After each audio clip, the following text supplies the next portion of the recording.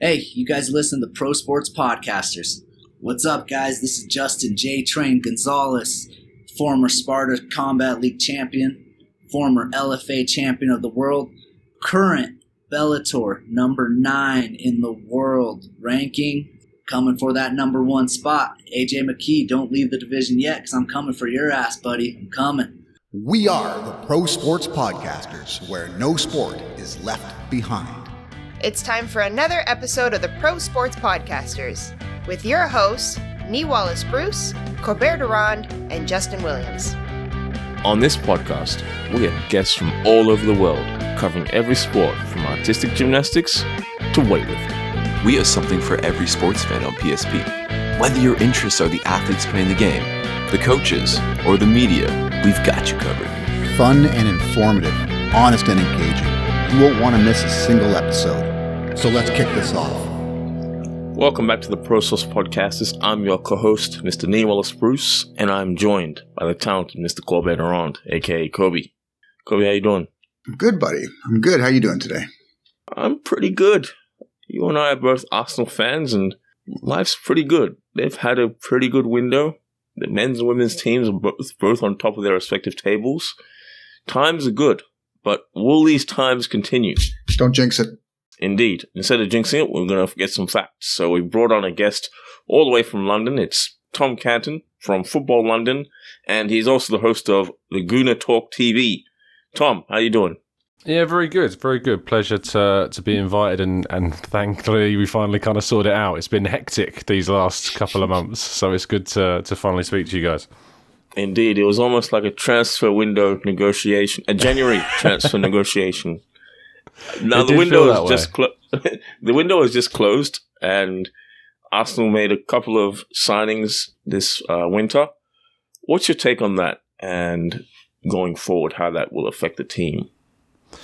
I think we had ideas about what we would have liked to have seen happen in this window, and if you'd have said to people at the start of the window that they included Trossard and Jorginho, and a person that I'm assuming 99% of the fan base probably hasn't heard much about at all, I don't think people would have been particularly enthused necessarily. But when we kind of consider, especially because obviously, and I mean the context is obviously that we were being linked with a lot of very exciting players like Mykhailo Mudryk and Caicedo. It's not to say that Trossard is not a good player, and I think he will prove to be, and Jorginho is a good player also. But when you start hearing these names and you start talking about £80 million plus figures for players, it suddenly builds up a lot of excitement and anticipation. And I don't necessarily think that was fulfilled by the January window. However, I do think it's been a very functionally successful window. Arsenal needed a midfielder, a forwards,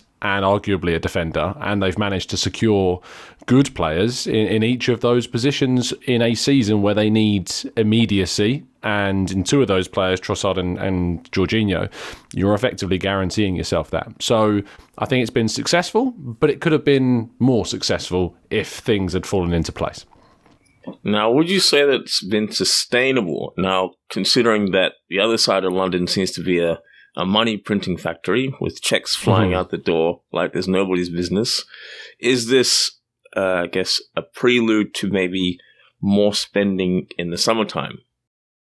I expect it to, because if you consider the fact that we put in a £70 million bid for Caicedo and then ended up spending around £12 million on Jorginho, it immediately will give the fan base an expectation of, well, that's 58 million quid we've not spent in the winter window before you even consider what the budget might be for the summer. So there will be an expectation of spending that will happen. We're already hearing suggestions that Declan Rice is the priority for the club. That's certainly what I understand. And I think that if Arsenal and Edu in particular are going to kind of change the perception of themselves in the market, one of the things they need to do is start getting their primary targets. And if Declan Rice is that primary target, and you're either a Premier League champion or certainly a club with title challenging credentials at that point, and will certainly be looking to try and challenge again next season, you need to get your primary targets and you can't keep missing them. So the expectations are going to be very high in the summer. Indeed. I will say, it's in a much more refreshing window compared to windows past and you know what I'm talking about, back in the day where Gazidis and Wenger seemed to leave it till 11:59 on deadline day. They're trying to send faxes off to Russia and call in favors from UEFA probably, but I feel like things are a bit more organized nowadays. Yeah, they are organised. There's still obviously things that need to be refined. Obviously, we have left it quite late again to get a player on deadline day. There hasn't been a quiet deadline day in a long time at Arsenal, even with the new setup. You think back to last summer, Douglas Luiz was the player Arsenal were trying to sign. 3 bids rejected on deadline day. You go back another deadline day to January of last year, and despite the fact that we all know we needed a forward, the day was spent trying to get Aubameyang out of the door, and that was the big story of that deadline day. And and you go back to the one before that, we signed Tomiyasu and got Hector Bellerin out the door. So you consider the fact that we're saying yes, we've improved in the window and what we're doing recruitment wise, but we are still in a position where we're rushing towards the end. If we are going to kind of strive to try and be a Man City, they are efficient in the market, they are cutthroat, they get stuff done early, and they are set and ready for the season. Yes, of course, we saw them do some business yesterday on deadline day, which is a bit surprising with Joao Cancelo leaving for Bayern Munich, but that was obviously quite spontaneous because of the situation that built around it. So I think it's a bit of an anomaly, but we need to look to be more efficient and pre-prepared in the window than perhaps we have been. Fair enough. Yeah, Tom, by the way, you were fantastic in The Witcher, so I really enjoyed you there. You have no idea how frustrating it is to have a relatively out there name. Canton's not exactly I don't know any other Cantons bar one. And yet somebody who's now in one of the most, before Henry Cavill left, one of the most successful series of the last 5 years or so, that there's someone called Tom Canton in that series. It's incredibly annoying.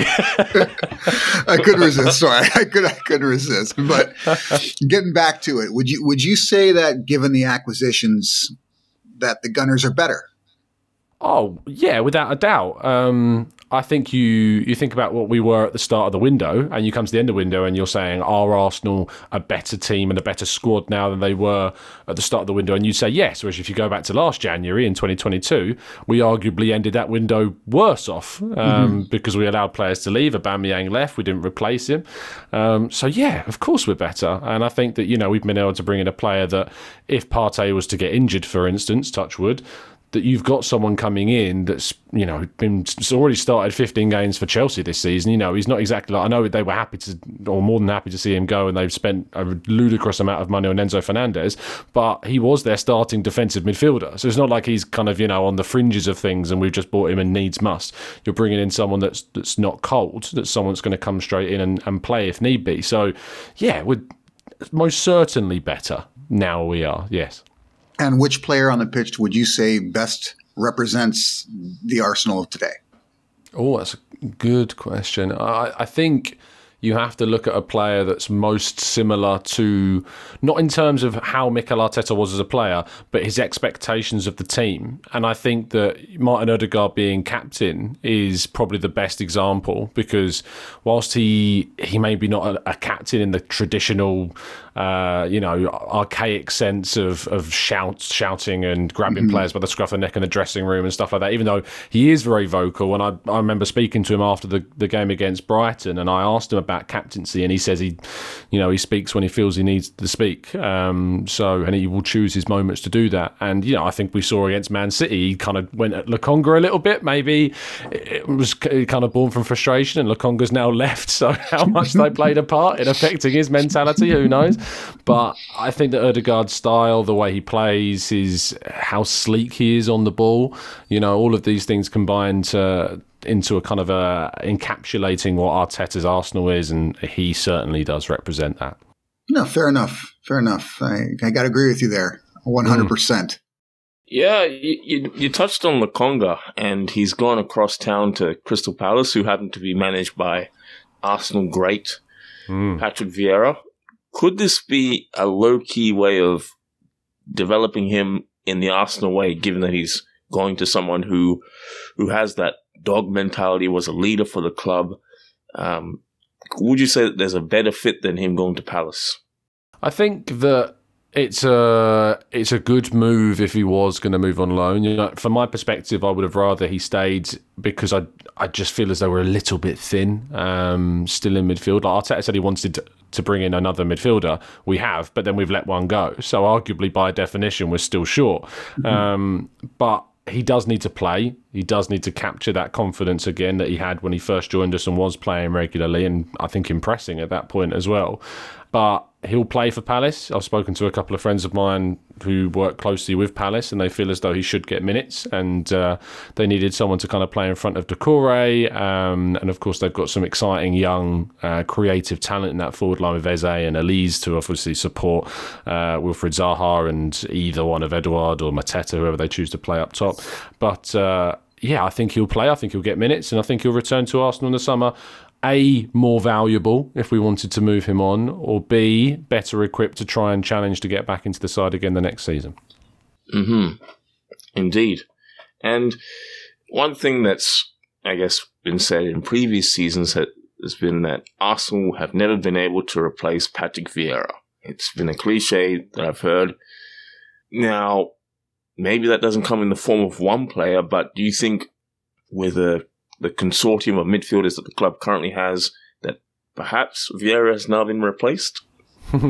It's funny, isn't it? Like, you know, we all used to say that, like Arsenal have needed to replace him. The irony is actually maybe we needed to replace Gilberto Silva because we didn't have a defensive midfielder for so long that was really, you know, the guy that would protect the back four.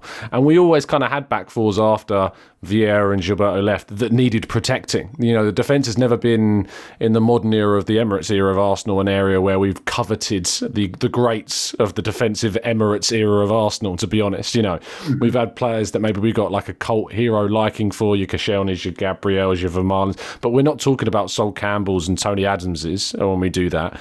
Whereas now you look at the defence of Arsenal and you've got William Saliba, who looks like he could be one of the best centre-backs for all the years to come. I love Ben White and his attitude, not just on the pitch, but when he mugs off journalists like me in interviews as well after the games. I think it's hilarious.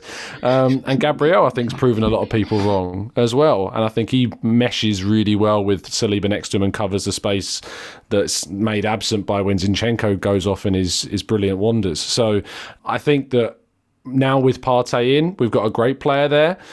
But I like the fact that I know that we've got behind that player also some really good defenders. And when Jorginho comes in, who isn't necessarily as mobile and you won't get the better pitch as much as Partey does, he's got such a great defence behind him to still kind of cover those drawbacks and emphasise more so what he's great at, which is when he's on the ball more than anything. There we go. I'd love to hear that. And let's, I guess, zero in a bit more on your content creation. Tell us a bit more about how you started the Gooner Talk TV and also how you came to be today. Well, it's always important because it's sometimes a bit of a misconception because I've run it for so long that people think I started it. I didn't. There's a guy called Craig Scott who started it, who's the guy who now runs Same Old Arsenal, which is another channel. He started the Gooner Talk in 2015, at which point I was just kind of guesting on random podcasts like the Gooner Talk. As one, I was a guest originally. I was doing a Bergkamp Wonderland, who were the first people that kind of gave me an opportunity in the space. And then I joined, as I say, as a regular guest with him in 2015 and through to 2016. And then in 2016, he kind of just decided at that point that he wanted to step away from the project and he wanted to focus more on stuff of a family aspect before obviously re-entering the space later on. But he said he didn't want the channel to die, and so he passed it on to me. We were at about 7,000 to 8,000 subscribers, I think, back then. And the channel had done really, really well. It was one of the fastest growing starter channels. But I think, as people know, if they ever take anything on from somebody else, you can't replicate what that person. We just talked about, you know, Patrick Vieira there a second ago and saying we've always needed a new Patrick Vieira. You're never going to find someone to be able to replicate what that person has done, really, because everyone's their own individual. So I had to take things in my direction, and it took a long and obviously we saw kind of a slow in the growth of the channel initially because people were subscribed for Craig's content and for what he wanted to do, and I'm not him, so I had to do things in my way. And slowly we started to build a community in my vision of the channel. And, fast forward to now the start of 2023, and we're closing in on 45,000 subscribers and a community in a Discord server, which is in the hundreds now as well, which is fantastic. And yeah, I'm really proud of it because I think we've got one of the most kind of objective communities, most of all, in the Arsenal space, that are accountable, that don't accept abuse, that respect other people's opinions. And yeah, I think it's something that is difficult to find in a social media murky world that we live in. So yeah, I'm very proud of it. Yeah, no, that's awesome. And yeah, the murky social media world, you only need to look at Jorginho signing yesterday to see that in all its glory. He's definitely polarized, that signing, but I feel like he'll be, like you said, he adds depth with Partey, so I'm sure it'll be fine. I think we'll look back in a few months and we'll say that was a good decision.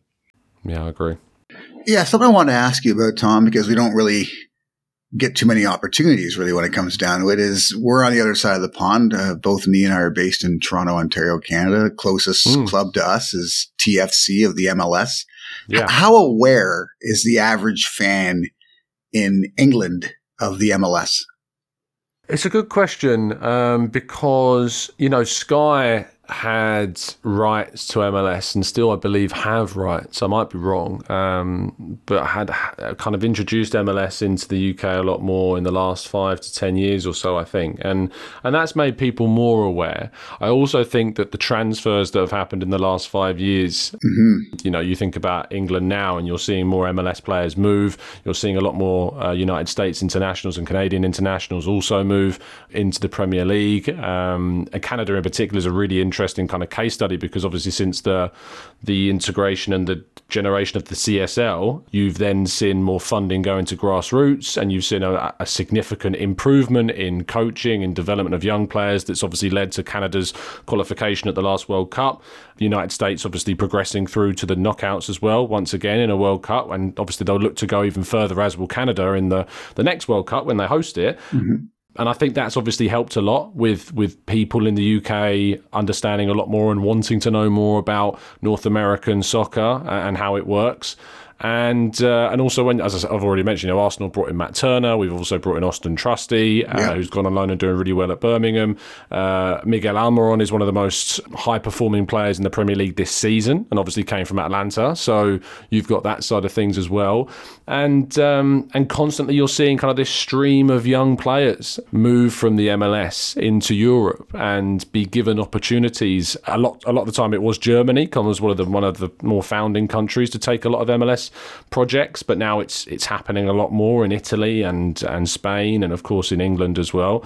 So yeah, I think it's improving all the time, but it can always be better. But I think obviously that will come from, on the other side of the pond, back with you guys, improving the quality of the MLS in itself and taking away that kind of stigma of it being a retirement home for experienced European players, and instead, as is happening, become a breeding ground for really exciting young talent that develops, stays a bit longer than perhaps they might do, helps build the MLS to a better level and encourage more people to watch it. Because, when I do watch the MLS, there are some, you get the little sparks of brilliance here and there from some great talents or from some experienced players that have moved over. But obviously the level is still restricted and still does need to improve. So, I think as time goes on, with more investment, with more development, it will get more and more attention. Now, are you aware of the NFT sports platform SoRare? I am. Yeah, I used to work for a writing platform called 101 Great Goals, and the guy who employed me there was a big fan of SoRare. So I dabbled in like the free trial that you get at the start. And what I would do is, because obviously it's an expensive thing, like, to get involved in if you do, like, and I remember trying to like refresh or try a different account to see what kind of players I would get in my starter pack the next time around, if you know what I mean. So yeah, but I am aware of it. Yeah. Okay. Because quite literally yesterday they finalized the deal with the Premier League and they've completely revamped the platform to make it a little easier to onboard for the average person, because they know they're going to be hitting a much wider audience with the Premier League as a partner. So I was just wondering if there was any news about that on your end, if it's popped up or not. Honestly, no. I was listening to some of the last podcast you did before we tuned in. Obviously, you did one talking about kind of building a team on a budget sort of thing. And as I say, when my last experience with it is back in 2020, I want to say 21, early 21, late 2020. And I'm pretty sure it was still pretty infant at that point. Yes, it was. Yes. And they'd only just kind of got rights to certain players. And as you say, like there weren't necessarily the Premier League side of things there. And that's only just coming into sort. But not yet. It hasn't yet kind of popped up. But obviously there's not a lot of marketing for it here in the UK at the moment. Okay.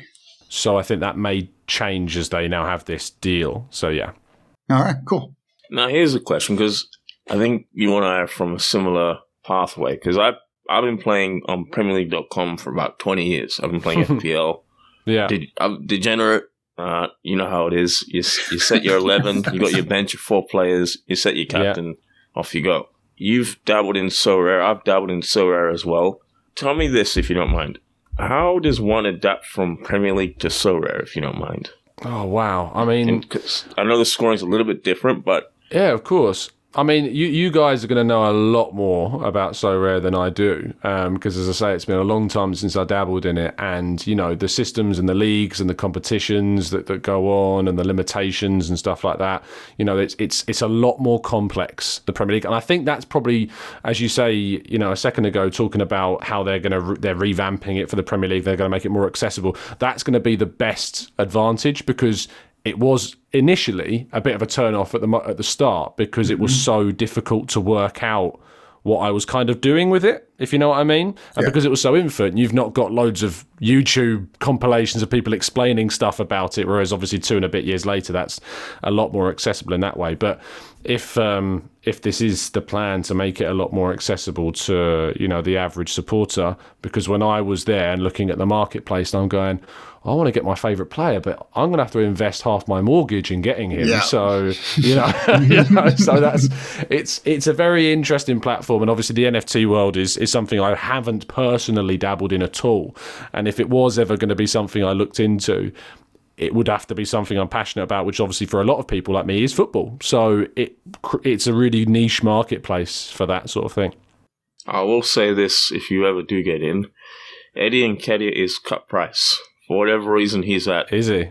He's at the base level price. I don't know why, but he must be exceptionally popular then to be bought, surely. Yeah, he'll be definitely one of the highest selected ones. But I mean, is it true that Gabriel Jesus has just returned to training, or is about to return to some form of training? He posted to his Instagram story that he's outside. He loves to leave these little hints. I think he's willing it into existence more than anything. So I'm cautious to kind of say, oh yeah, he'll be back in 2 weeks' time. No, he won't. You know, there's a lot of talk about Feb, March.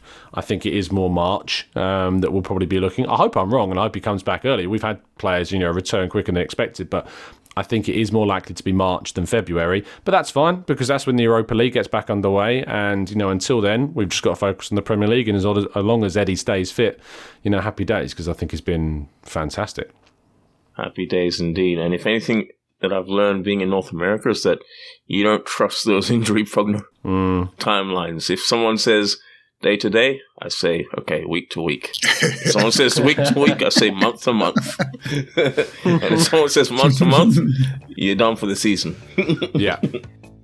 Sign up to SoRare, the ultimate fantasy sports NFT platform. Scout, collect, and trade officially licensed digital player cards with other fans in our open marketplace.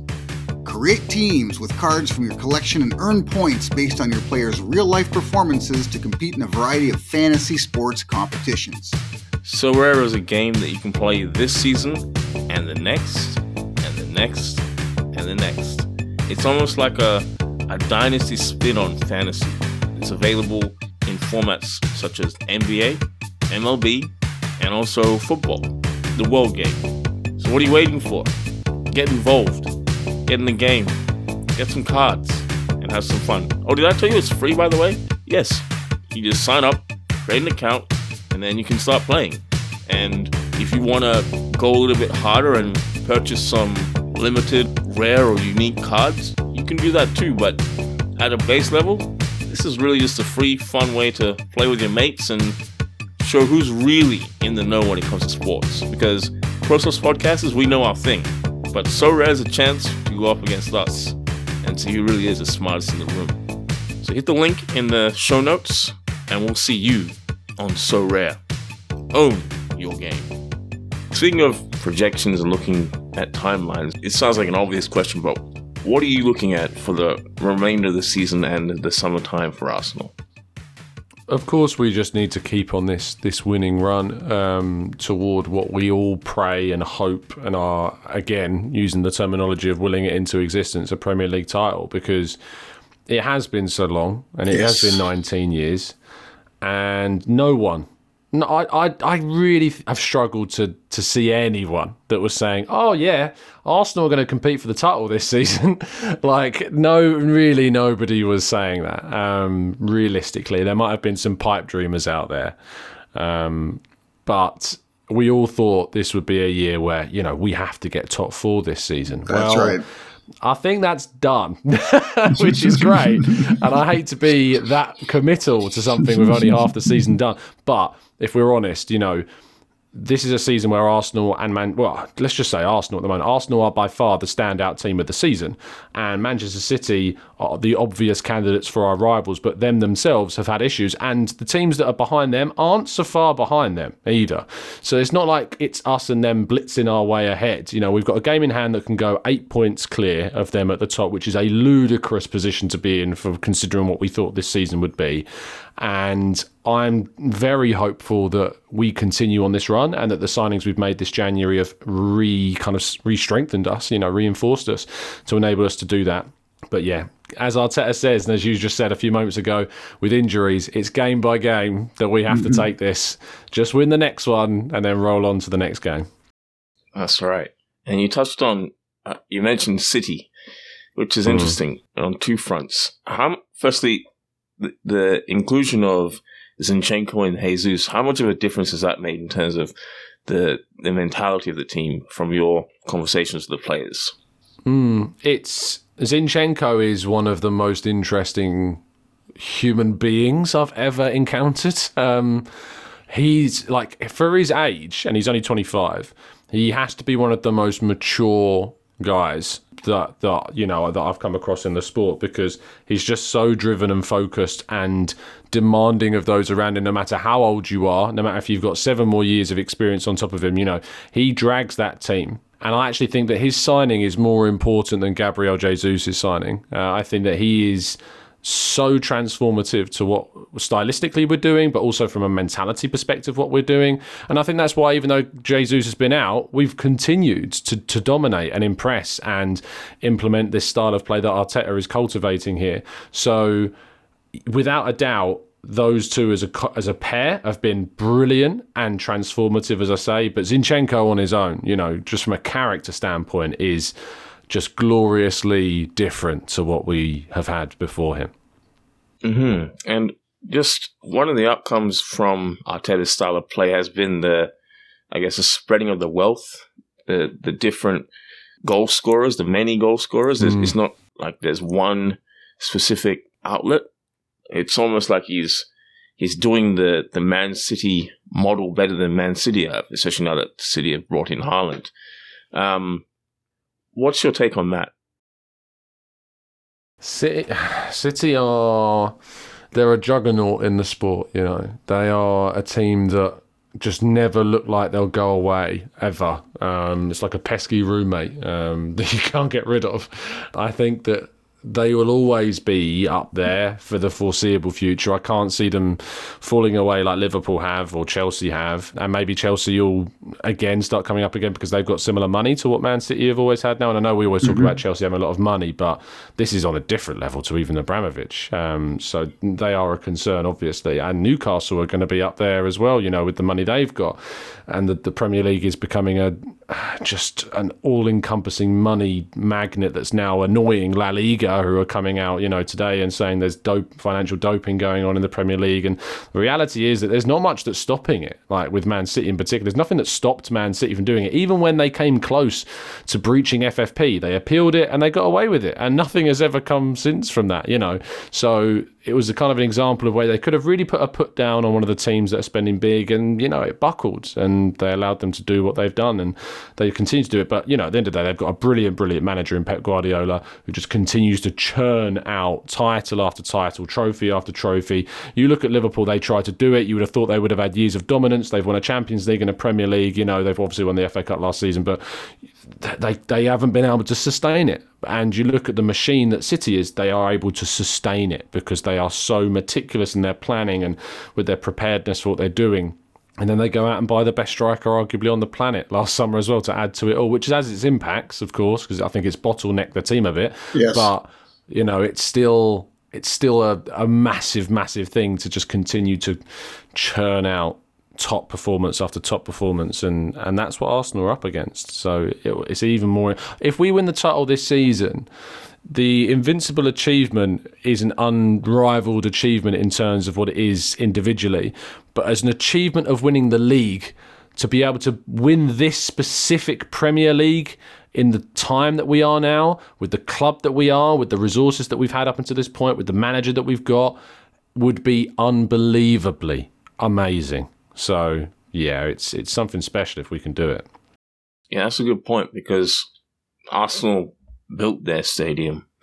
City had theirs kind of handed to them, and I know they've touched it up, but it was effectively handed to them. They didn't have that anchor, and I think people forget that. But anyway. Yeah, Tom, let's go back to the beginning here. Why Arsenal?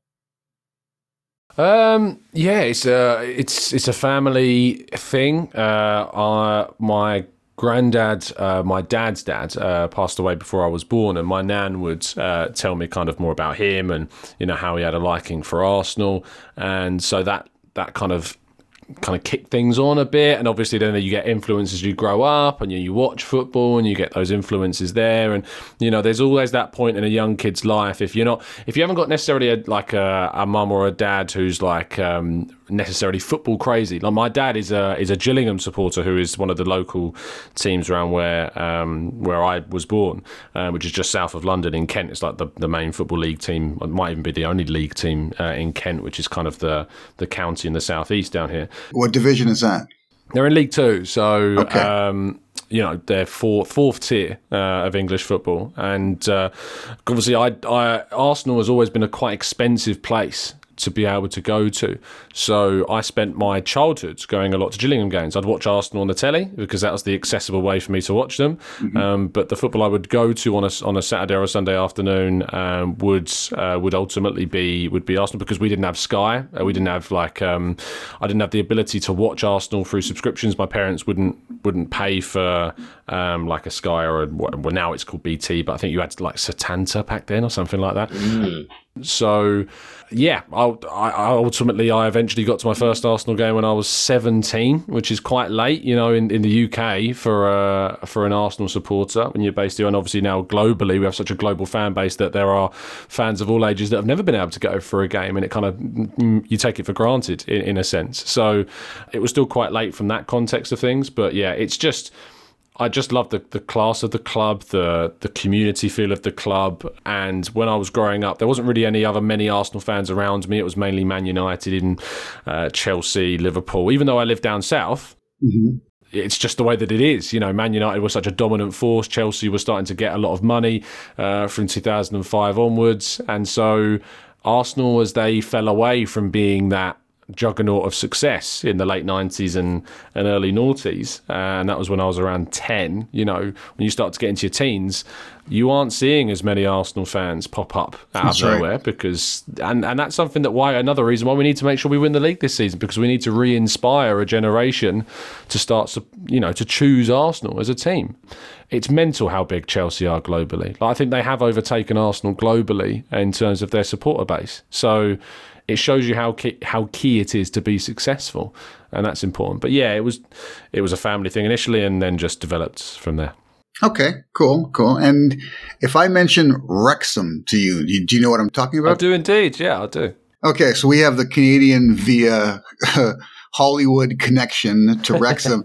Is it a respected thing going on there, or is it considered a bit of a joke by the Brits? I think it would depend who you talk to. Okay. I saw a tweet the other day. Gary Lineker interviewed Ryan Reynolds ahead of the game against, it was Sheffield United, wasn't it, that they played against? And, I saw someone, I can't remember who it was, but it was a journalist, like quote tweeting it saying like this kind of Hollywood fanfare is embarrassing. And I remember reading that and going like, why on earth do you care this much? Like, why has this like angered you to the point where you feel the need to put a tweet out about it? Like, I'm very much like that, and just like I question why people get so angry about certain things. So when you ask me there, is it considered a joke? If people think it's a joke, I really question why on earth it affects your life that much that you can have such a negative view of a club in the lower leagues and the non-league getting investment, going on this magical journey of hope and. Just imagine being that blessed that your club that you've supported for so long that's never, they've had moments, they've got obviously history of Arsenal as well from a very famous cup game as well. But you've never been able to see that club. You never dream of seeing your club get to the stage where you think, wow, in the future, we might be something, more than what we are now. And the fact that some Hollywood giants have come into a club and, bankrolled it in that way, I can't really have any negative view towards it, to be honest, because I just look at the fans and how much they're enjoying it. And I'd look at the fans of their rivals in that league and they must be looking very enviously. But if it was the other way around, I'm sure they'd be absolutely buzzing. So, it's... I can't fault it. I think it's great. Just football's a sport to enjoy. I don't really know why we have to, moan about so much involved in it for so often. Well, I mean, on this side of the pond, it's fantastic. It's nothing but positive, right? Because it's shining a light on a sport that's been sort of passed over for the longest time, right? It doesn't get nearly as much attention as it probably deserves on this side, and especially in a place like Canada, which is so multicultural. Like, I think a lot of families here, if you were to ask them, what's the world's, greatest sport, you're going to be surprised. A lot of them are probably going to say football/soccer, right? Because it's just, they don't have the avenue to really enjoy it here, right? Other than getting up early on a Saturday and watching it. But it's actually the whole Wrexham connection and the fact that they've put together the Netflix special, the whole thing, I think has just really increased the awareness of the sport on this side. Yeah, and I think the fact that they've invested in a Welsh club as well. It's not like they've gone to an English team in non-league.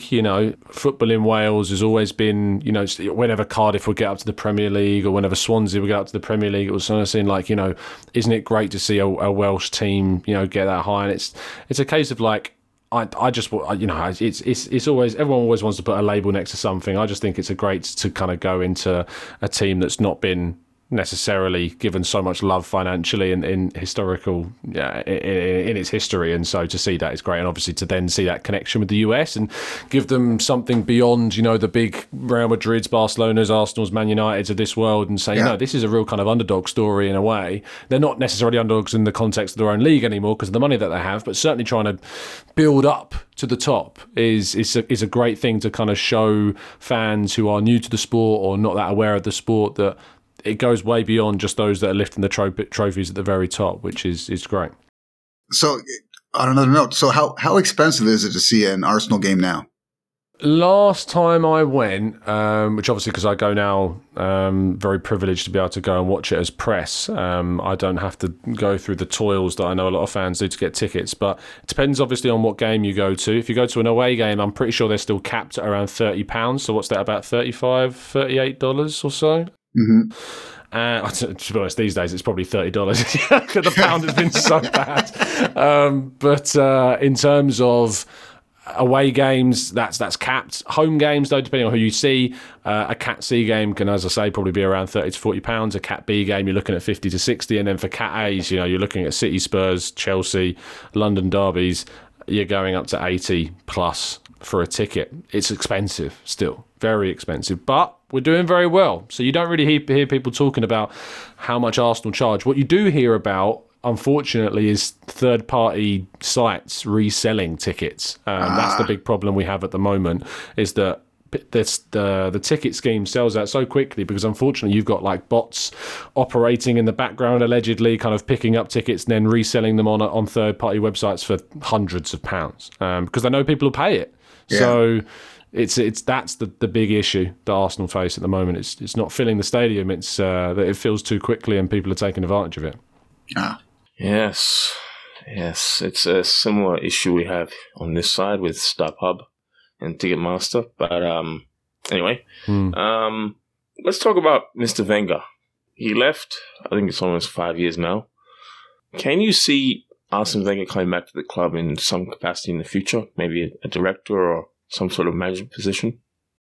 No, not really. I can see him being maybe like an ambassador, but I don't see him being or having any kind of role that sees him have any kind of weight or decision-making kind of ability in the team. I think that his exit from Arsenal really hurt him. I think that's why it's taken him so long to come back. I know he's had other jobs going on. He's working at FIFA and beIN Sport and things like that, but it's not hard to get back to watch a team every now and again, especially if you're that person that can get into. And Arsenal would have welcomed him back with open arms to see a game without any issue at all. But he was very hurt by that process, and it's taken a long time, I think, to heal that. And Arteta has always spoken so passionately and openly about Wenger and about how he wants him back, about he is kind of there's, I don't know if you've seen some of the videos of when Arsenal sign players, but you can see like Arsene Wenger's posters put up in the background as they enter London Colney at times. And Arteta's been really kind of proactive in making sure Arsene Wenger is kind of a crucial identifying factor of the club. So I think that's obviously helped to repair some of the damage that was done previously. But no, I don't think he will be given any kind of role that has a weight in any of the decisions that are made. But I could be wrong, but I don't see that happening. Fair enough. And I know hindsight has 20/20 vision, but you think anything could have been done differently with the way his exit was handled? It could have been done sooner, and I don't mean that in a sordid way, but I unfortunately do think that it went on too long. And maybe if a decision had been made, sooner and they hadn't have decided to offer him a new contract after, say, either the 2014 FA Cup victory or the 2015 FA Cup victory or the 2017 FA Cup, any of these times that we won the FA Cup, he could have moved on and it probably would have been a really good finishing point for him. But when it reached the point that it did, you've just seen the club bought out fully by KSE. You've now got Raul Sanllehi as head of football. You've brought in Sven Mislintat to be key recruiter at the club. Ivan Gazidis is considering his own future. Vinkai Venkatesham has come into the team as kind of a commercial lead at that point. And so, no, I don't think it could have been done any differently. At that point, it had to be as ugly as it did to move him on. And I love everything he did in the positive years, in the golden years, and even in the difficult years when we had to make top four. It still was a really good achievement to do that with the money that was available supposedly to him. But unfortunately, things soured a lot, and he has to take some ownership of that. It's not all him, and certainly there's external factors that played a part. But unfortunately, there is a lot of part of it that he is responsible for. Mm-hmm.